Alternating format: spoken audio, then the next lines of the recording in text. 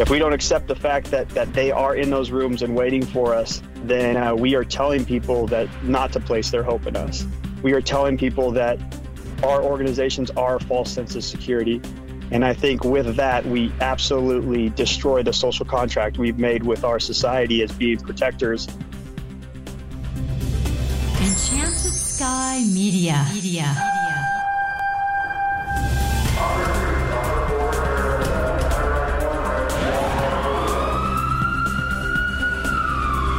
From the Federal Resources Studio, this is Code 3, the Firefighters Podcast, hosted by award-winning journalist Scott Orr. Code 3 features interviews with leading members of the fire service, discussing firefighting strategy, tactics, and other topics you need to know more about.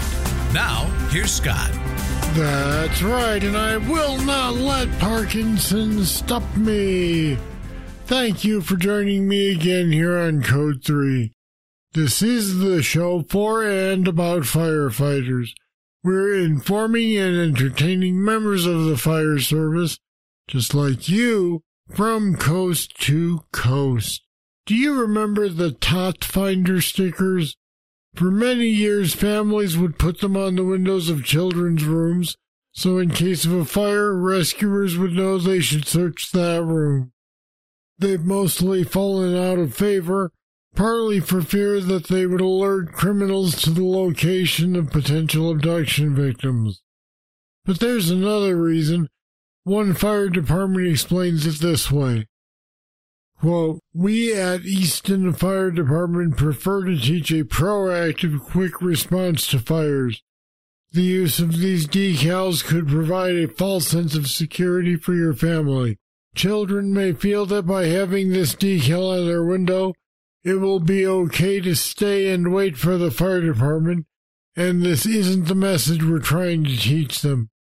They need to learn the importance of getting out of the house as quickly as possible and staying out." End quote.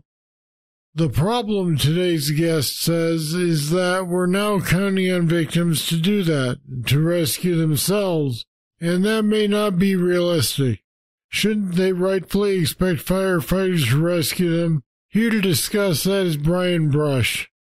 Brian's been in the fire service since 1996, and he's currently a firefighter for the city of Edmond, Oklahoma. He's been a classroom instructor at FDIC and is in the EFO program. And Brian Brush, welcome to Code 3. Thank you, Scott. I'm happy to be on and discuss this topic with you today, and really appreciate all the podcasts that you have provided to date.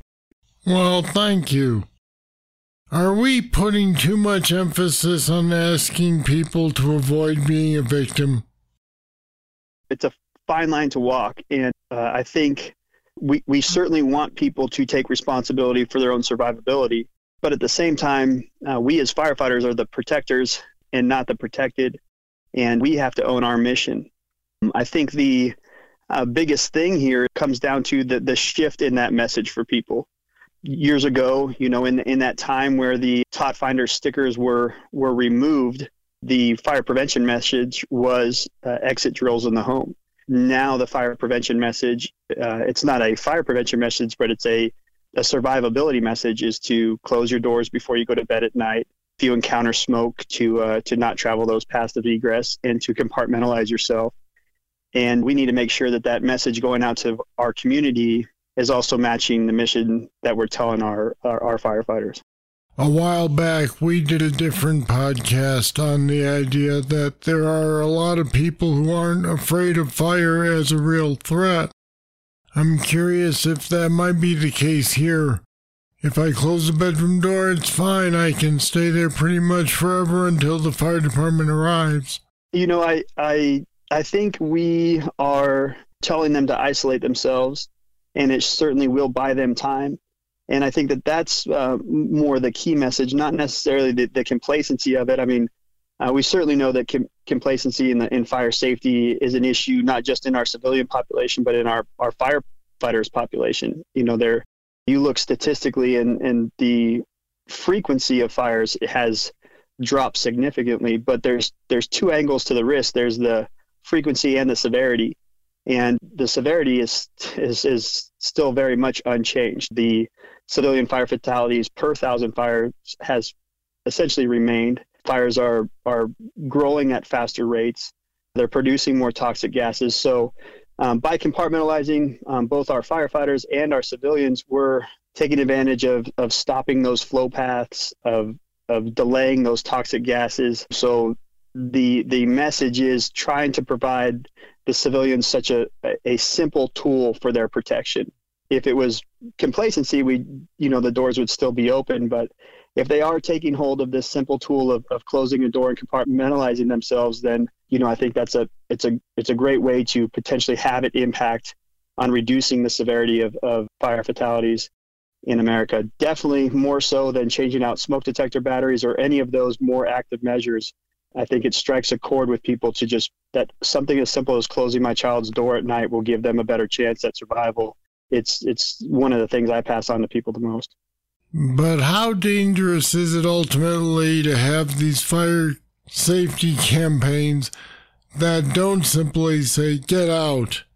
Well, I think in a lot of ways, we're looking at the statistics, and if you dig into civilian fire fatalities, the majority of civilian fire fatalities and the location of victims is in the paths of egress. It's in the hallways. It's at the front doors. So the highest number of civilian fatalities is in trying to escape fires.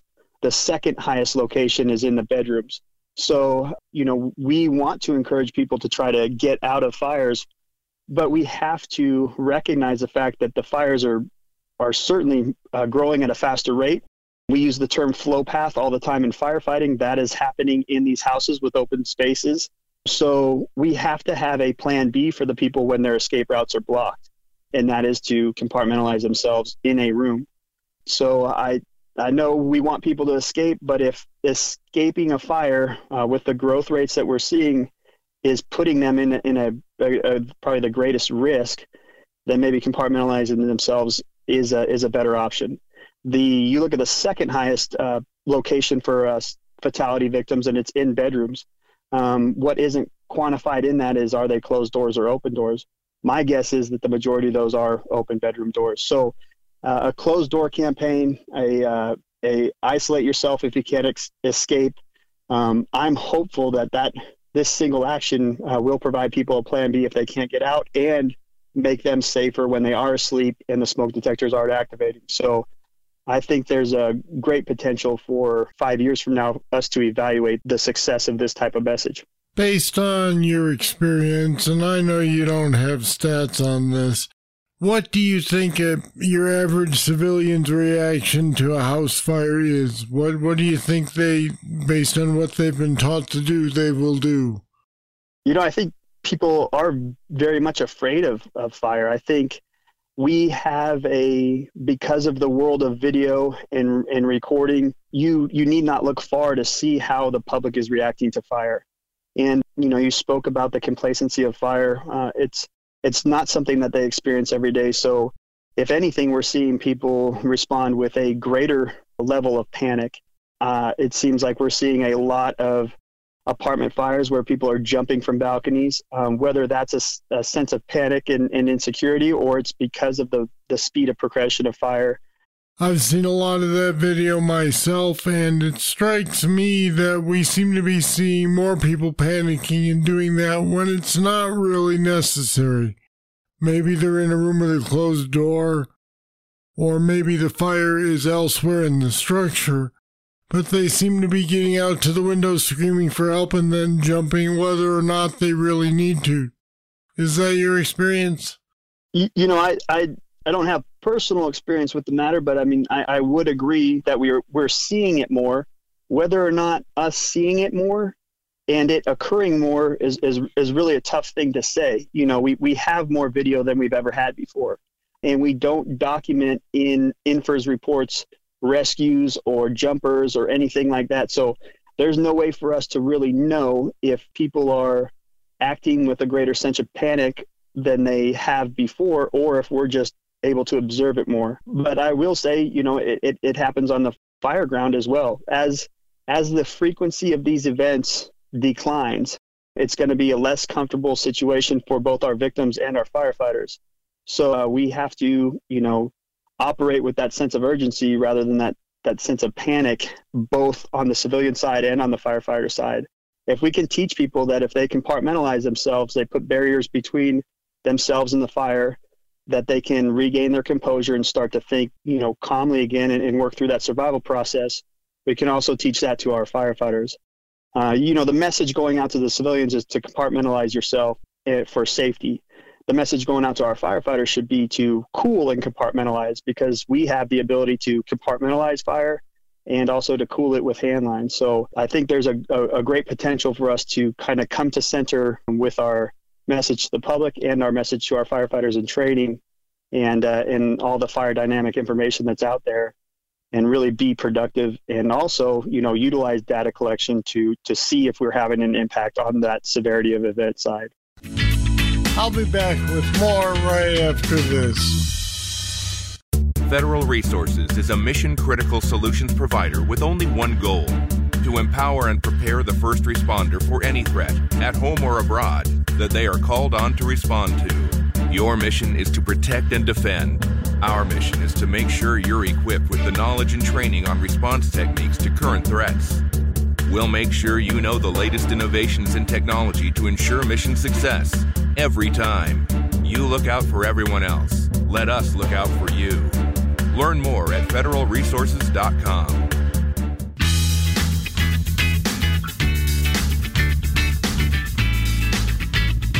Do you think we've taught people to wait for the fire department to come save them? I guess here's my take on that. And it's kind of interesting because you, in the introduction, you provided a statement from a fire department that says, we don't want our civilians to have a false sense of security. Man, I think that's extremely damaging. I want to be the sense of security for my community as a firefighter. I want to be the sense of security for my community as a fire department, if I'm speaking for my organization. The simple fact is that people should try to make an attempt to get out.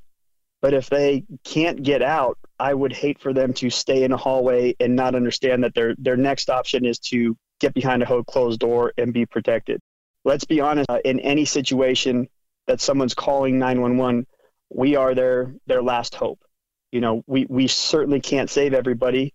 We can do everything right in our business and not save ourselves, but we should never count ourselves out as the last hope, and that's my greatest concern. We are telling people to close their doors. The message is already out there. It's one of the most viral public safety messages I've ever seen. One, because it's so visual, the difference between an open door and a closed door. That train is already going down the tracks.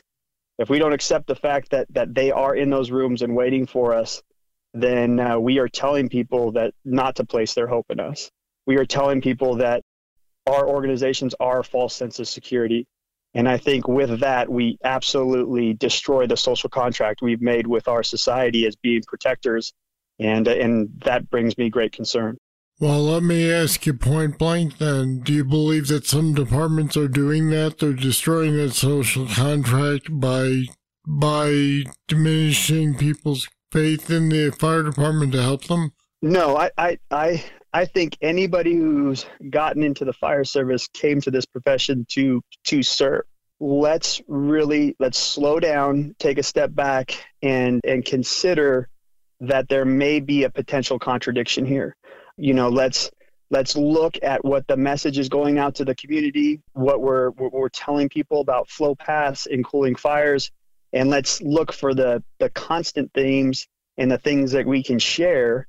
If we're telling them to close doors, then we need to tell our firefighters to vent, enter, search. We have to have the message match the mission. If we're telling people to close doors and we're telling firefighters not to vent, enter, search, then there's conflict there.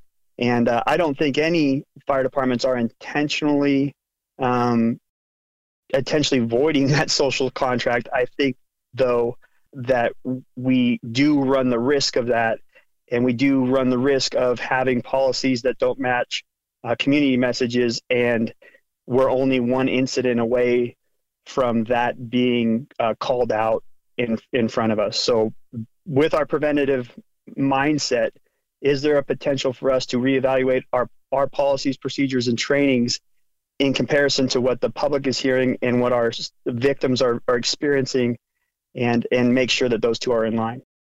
All right, Brian Brush, thanks for talking with me today on Code 3. Thank you, Scott. I appreciate it. And we put some more information on whether victims should expect firefighters to find them on our website at code3podcast.com/VES.